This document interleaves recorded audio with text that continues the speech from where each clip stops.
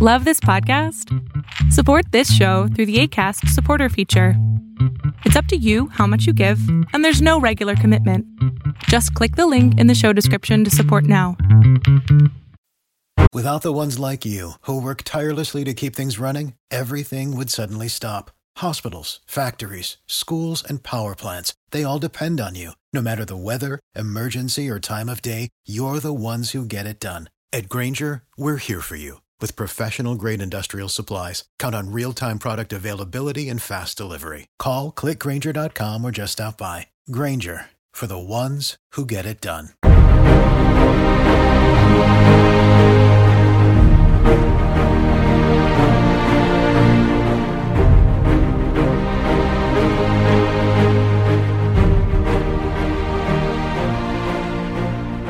Hello, and welcome to This Week Explained. I'm Tiana. And I'm Kervin. And as always, we'll be tackling the big geopolitical events of the week.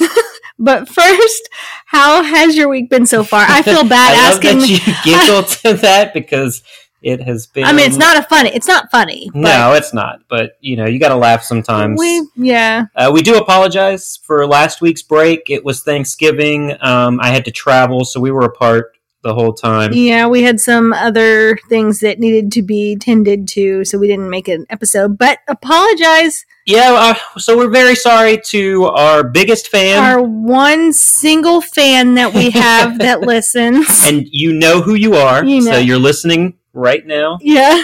You can tell everybody about it. Yeah. Anyways. When I did get back, I was able to watch the Osage documentary on CNN. Do you want to talk a little about that? Well, it's called This Is Life with Lisa Ling. And, you know, every week she does like a mini documentary on, you know, something. I don't know. I always say it's the one thing CNN does right. What? Documentaries? That documentary. It was incredible. I learned a lot from it. Well, first of all, we need to say what it's about. It's about the Osage Reign of Terror that my family has a connection to, and actually my family was interviewed for the documentary. And you see Eddie hold up a picture of our great how many greats? The great grandfather? No, I think it's just great for me. For me, I think it's just great. But anyways, and then seeing the picture that he holds up to the right of the main man, Joe Bates, is little other Joe Bates, my grandpa's daddy. So I just loved seeing their faces. I mean, it's sad that this is what it pertains to. Yeah, we're not going to give it away. No, definitely watch it. Yeah, if you want to watch it, please watch it. It's something that it's not taught in schools, but it should be. And while all that was going on, there's a new COVID-19 variant, Omicron. It had been a while since we had a new one. It did reach the U.S. In Canada. That two in, I believe, Minnesota that came from New York City. So get ready for that, folks. And also a big thank you to everyone who reached out over the last couple weeks and offered their support as we try to survive the rest of this year on an individual level.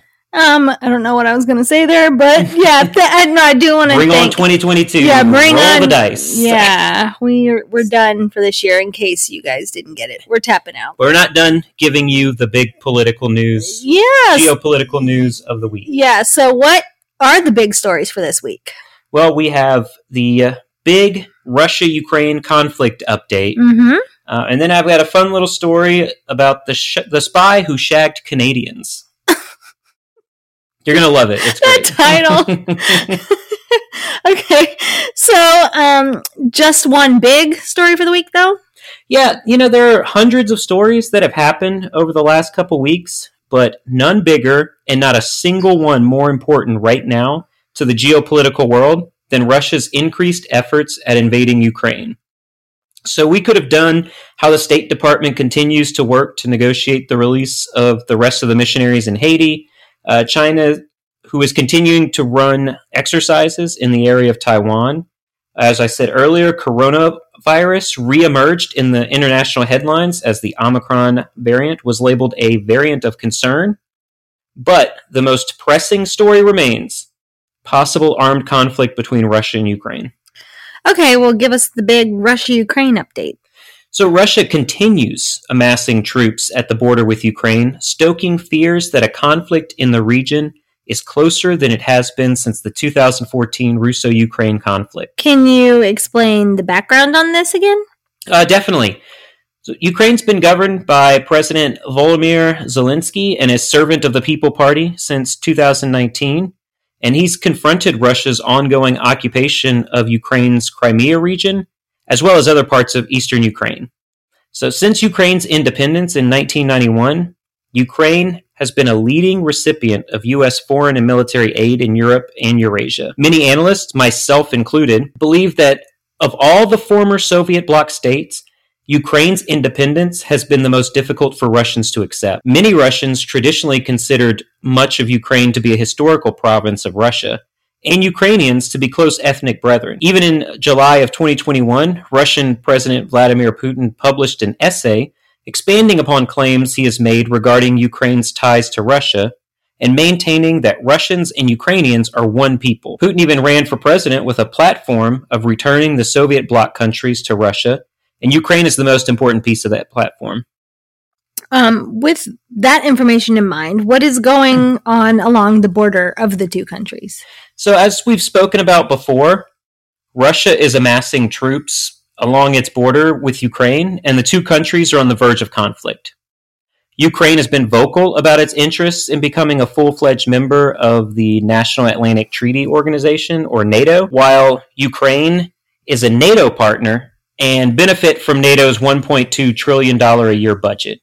Becoming a NATO member would give Ukraine access to military options in defense of Russian aggression. If Ukraine becomes a full NATO member, the odds Russia could reclaim Ukraine diminish greatly.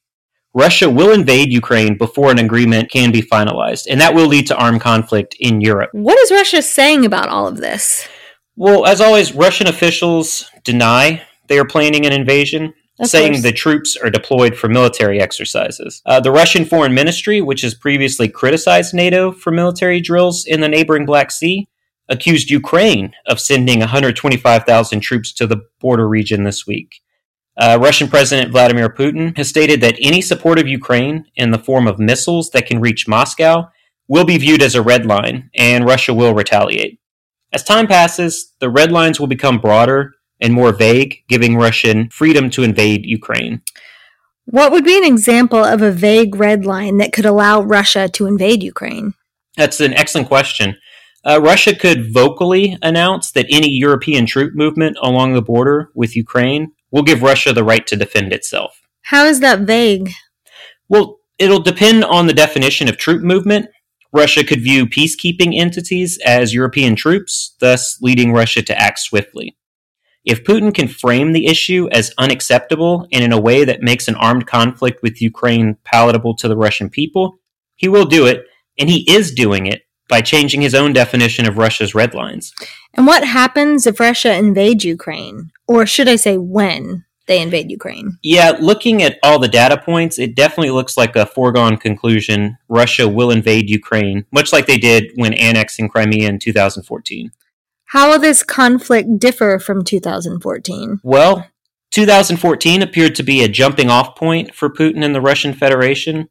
Some analysts view the annexation of Crimea as a test run for future conflict in Ukraine that could lead to additional invasions of Poland, Latvia, Lithuania, and Estonia. In 2014, the international community did very little in dissuading Russia from attacking Ukraine's Crimean Peninsula. The United States government imposed sanctions against persons they deemed to have violated or assisted in the violation of Ukraine's sovereignty. The European Union suspended talks with Russia on economic and visa-related matter, and still today they're considering more stringent sanctions against Russia, including asset freezes.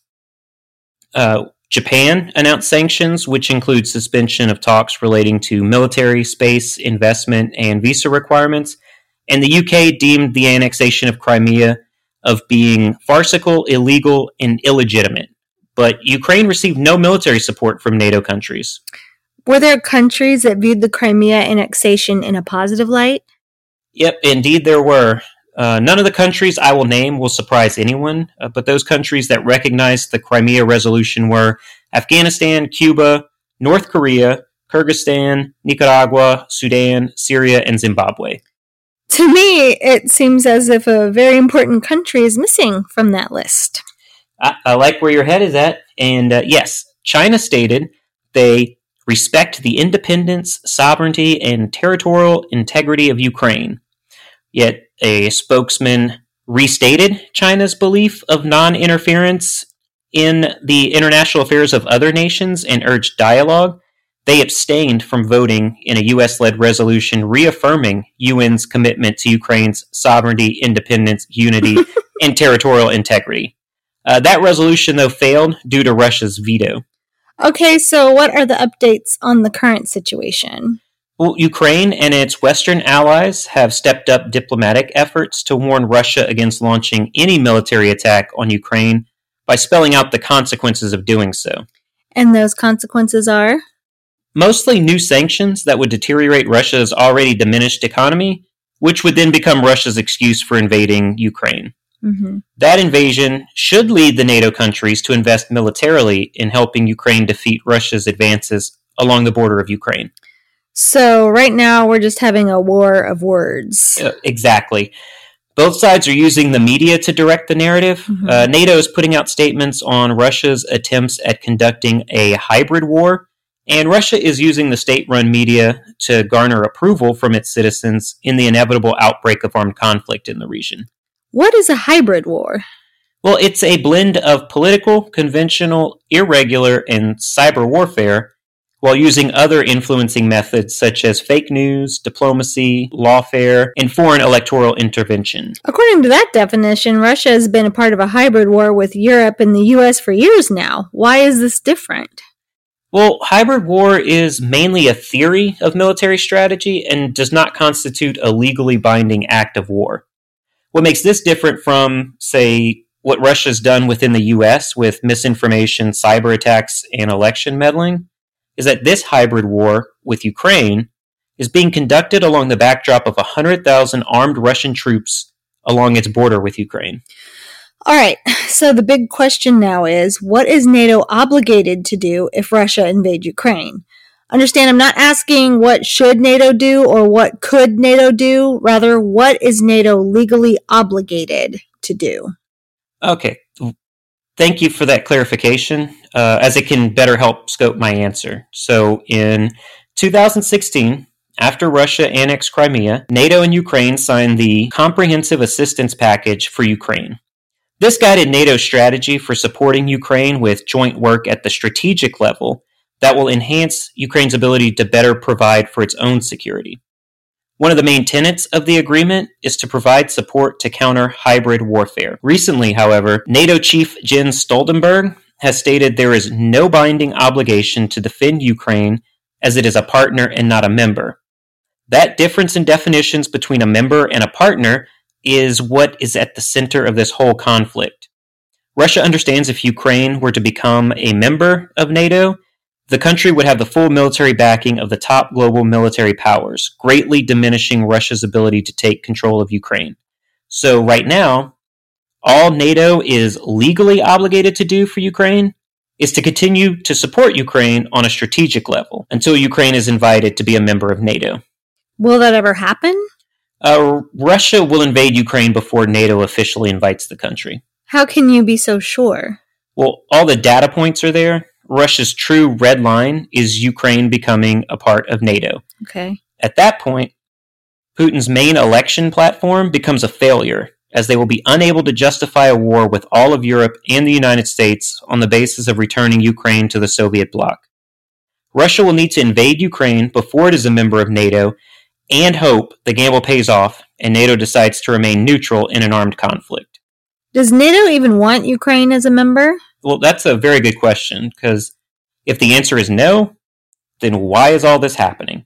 But NATO views Ukraine and Georgia as the top two candidates for NATO membership, and both countries are former Soviet bloc nations. Russia has asked NATO recently for a written declaration stating Ukraine will not become a NATO member, and NATO has stated they will not make that proclamation. That's quite concerning. No doubt, and we will continue to follow and update this story as it progresses. As always, we hope cooler heads prevail and conflict or crisis is averted.